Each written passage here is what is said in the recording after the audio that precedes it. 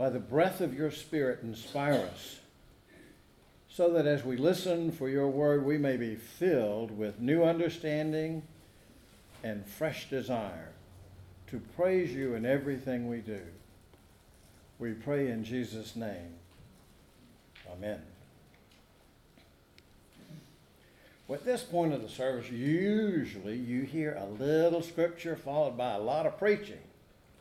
But today we'll reverse that ratio so that we can hear more of the story of what happened to Jesus leading to his death on the cross.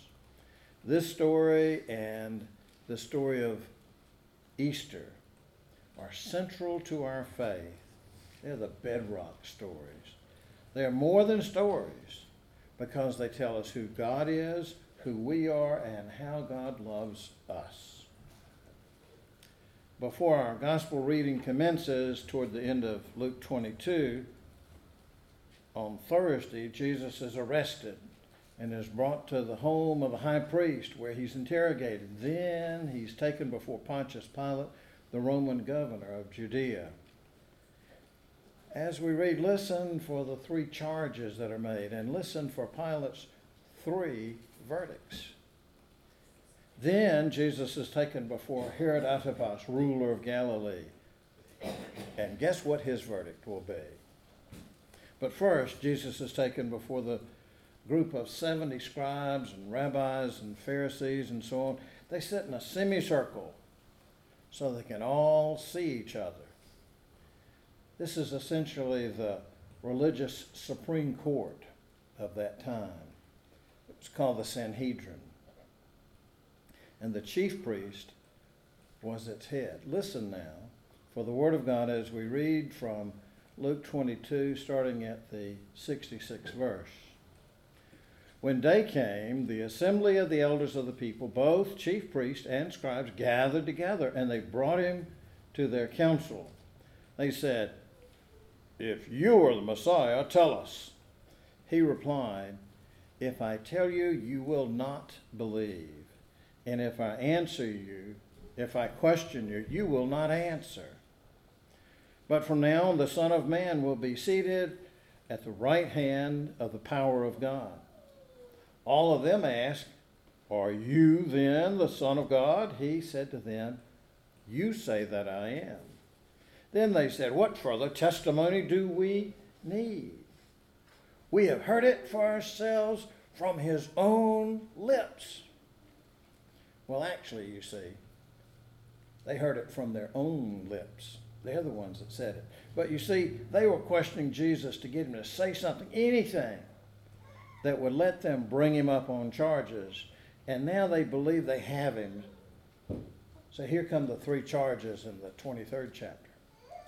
Then the assembly rose as a body and brought Jesus before Pilate. They began to accuse him, saying, "We found this man," 1, "perverting our nation," 2, "forbidding us to pay taxes to the emperor," and 3, "saying that he himself is the Messiah, a king." Notice that before the high priest, the charge was religious. But before Pilate, the three charges are political. The Roman governor is not really concerned with their religious disputes. But political charges, those will get his attention. Nevertheless, Pilate asked only about the third charge. Then Pilate asked him, "Are you the king of the Jews?" He answered, "You say so." Then Pilate said to the chief priests and the crowds, "I find no basis for an accusation against this man." But they were insistent and said, "He stirs up the people by teaching throughout all Judea from Galilee where he began, even to this place." So Pilate finds no evidence against Jesus, but people put pressure on him and he finds himself a way out. When Pilate heard this, he asked whether the man was from Galilean, and when he learned that he was under Herod's jurisdiction, he sent him off to Herod, who was himself in Jerusalem at that time. When Herod saw Jesus, he was very glad, for he had been wanting to see him for a long time because he had heard about him. and was hoping to see him perform some sign. He questioned him at some length, but Jesus gave him no answer. The chief priests and the scribes stood by, vehemently accusing him. Even Herod, with his soldiers, treated him with contempt and mocked him. Then he put an elegant robe on him and sent him back to Pilate. That same day, Herod and Pilate became friends with each other. Before this, they had been enemies. Pilate then called together the chief priests, the leaders, and the people, and said to them, "You brought me this man as one who is perverting the people, and here I have examined him in your presence and have not found this man guilty of any of your charges against him." So that's the second verdict of innocence. Neither has Herod, for he sent him back to us. Indeed, he's done nothing to deserve death. I will therefore have him flogged and release him. So there's another verdict of innocence. But Herod still has him flogged. And then here comes the mob. They all shouted out together, "Away with this fellow, release Barabbas for us." This was a man Barabbas, who has been put in prison for an insurrection that had taken place in the city and for murder. Pilate, wanting to release Jesus, addressed them again, but they kept shouting, "Crucify, crucify him." A third time he said to them, "Why? What evil has he done? I have found in him no ground for the sentence of death. I will therefore have him flogged and then release him." But they kept urgently demanding with loud shouts that he should be crucified. And their voices prevailed. So Pilate gave his verdict that their demand should be granted. He released the man they asked for, the one who had been put in prison for insurrection and murder, and he handed Jesus over as they wished. As they led him away, they seized a man, Simon of Cyrene, who was coming from the country, and they laid the cross on him and made him carry it behind Jesus. Now, wouldn't you think they would get one of Jesus' big, strong, strapping fisherman disciples, like Simon Peter? Get them to carry the cross. Oh, but remember, the disciples had all run away in fear for their lives. Well, a great number of the people followed him, and among them were women who were beating their breasts and wailing for him. But Jesus turned to them and said, "Daughters of Jerusalem, do not weep for me, but weep for yourselves and for your children, for the days are surely coming when they will say, 'Blessed are the barren, and the wombs that never bore, and the breasts that never nursed.' Then they will begin to say to the mountains, 'Fall on us,' and to the hills, 'Cover us.' For if they do this when the wood is green, what will happen when it is dry?" You see, in all this dismal injustice, the only people who cried were the women. And Jesus told them, "Don't cry for me, but for yourselves."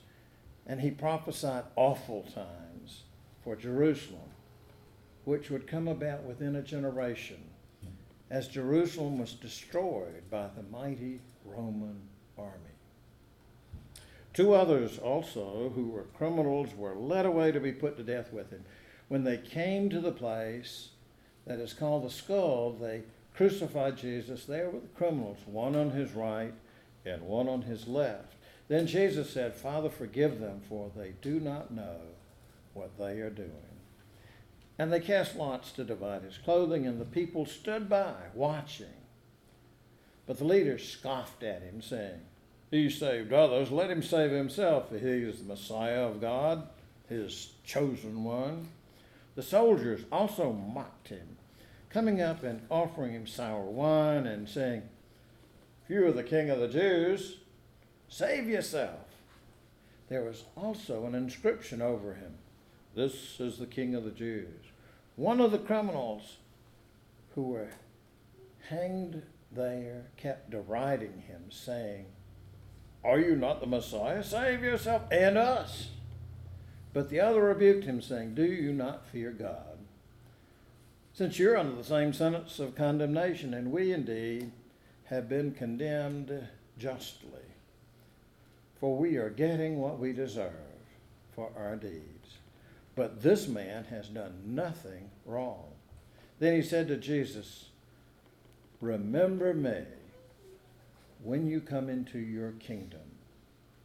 Jesus replied, truly I tell you, surely today you will be with me in paradise. It was now about noon, and darkness came over the whole land until 3 p.m, while the sun's light failed, and the curtain of the temple was torn in two. Then Jesus, crying with a loud voice, said, Father, into your hands I commend my spirit. Having said this, he breathed his last. When the centurion saw what had taken place, he praised God and said, certainly this man was innocent. And when all the crowds who had gathered there for the spectacle saw what had taken place, they returned home, beating their breasts. But all his acquaintances, including the women who had followed him from Galilee, stood at a distance, watching these things. This is the word of the Lord. Thanks be to God. So where are we in this story? Where are you and I? Are we like Pontius, Pilate, and Herod Antipas, knowing that injustice is being done, but letting the voice of the mob prevail? Are we like the disciples of Jesus, walking with him in good times, but running away with more fear than faith when things get rough? Are we like Herod, interested in Jesus, but only as a curiosity, easily mocked and dismissed as being of no importance? Are we like one of the two criminals being crucified the same day? Both guilty, one mocking Jesus while the other pleads, remember me when you come into your kingdom. You know, in the Old Testament, we have the story of creation, the promises of the covenants, the guidance of the law, such as the Ten Commandments, and the prophecies of the Messiah. And in the New Testament, we have the stories of the life and death and resurrection of Jesus, the coming of the Holy Spirit, and the beginning of God's church. In our lives, each one of us has had saints whose example we seek to follow. And each of us has had a life journey filled with unique challenges and unique blessings. So let me ask you a question. What further testimony do we need? Thanks be to God. Well, usually at this point in the service, I would say, let's stand together and use the ancient words of the Apostles' Creed to say what we believe. But today we'll use the words to the letter to the Philippians as our confession of faith. It's on an insert in your bulletin. Stand with me, if you will, and let us read that together. Let the same mind be in you that was in Christ Jesus, who, though he was in the form of God, did not regard equality with God as something to be exploited, but emptied himself, taking the form of a slave, being born in human likeness, and being found in human form. He humbled himself and became obedient to the point of death, even death on a cross. Therefore, God also highly exalted him and gave him the name that is above every name, so that at the name of Jesus every knee should bend, in heaven and on earth and under the earth, and every tongue should confess that Jesus Christ is Lord, to the glory of God the Father. Amen. God's Spirit is poured out upon us to make our hearts strong with love and bold with praise. so that we may proclaim God's Son Jesus right here and to the ends of the earth. Now may the glory of God fill you with praise. The beauty of Christ strengthen you in service, and the power of the Holy Spirit fill you with peace.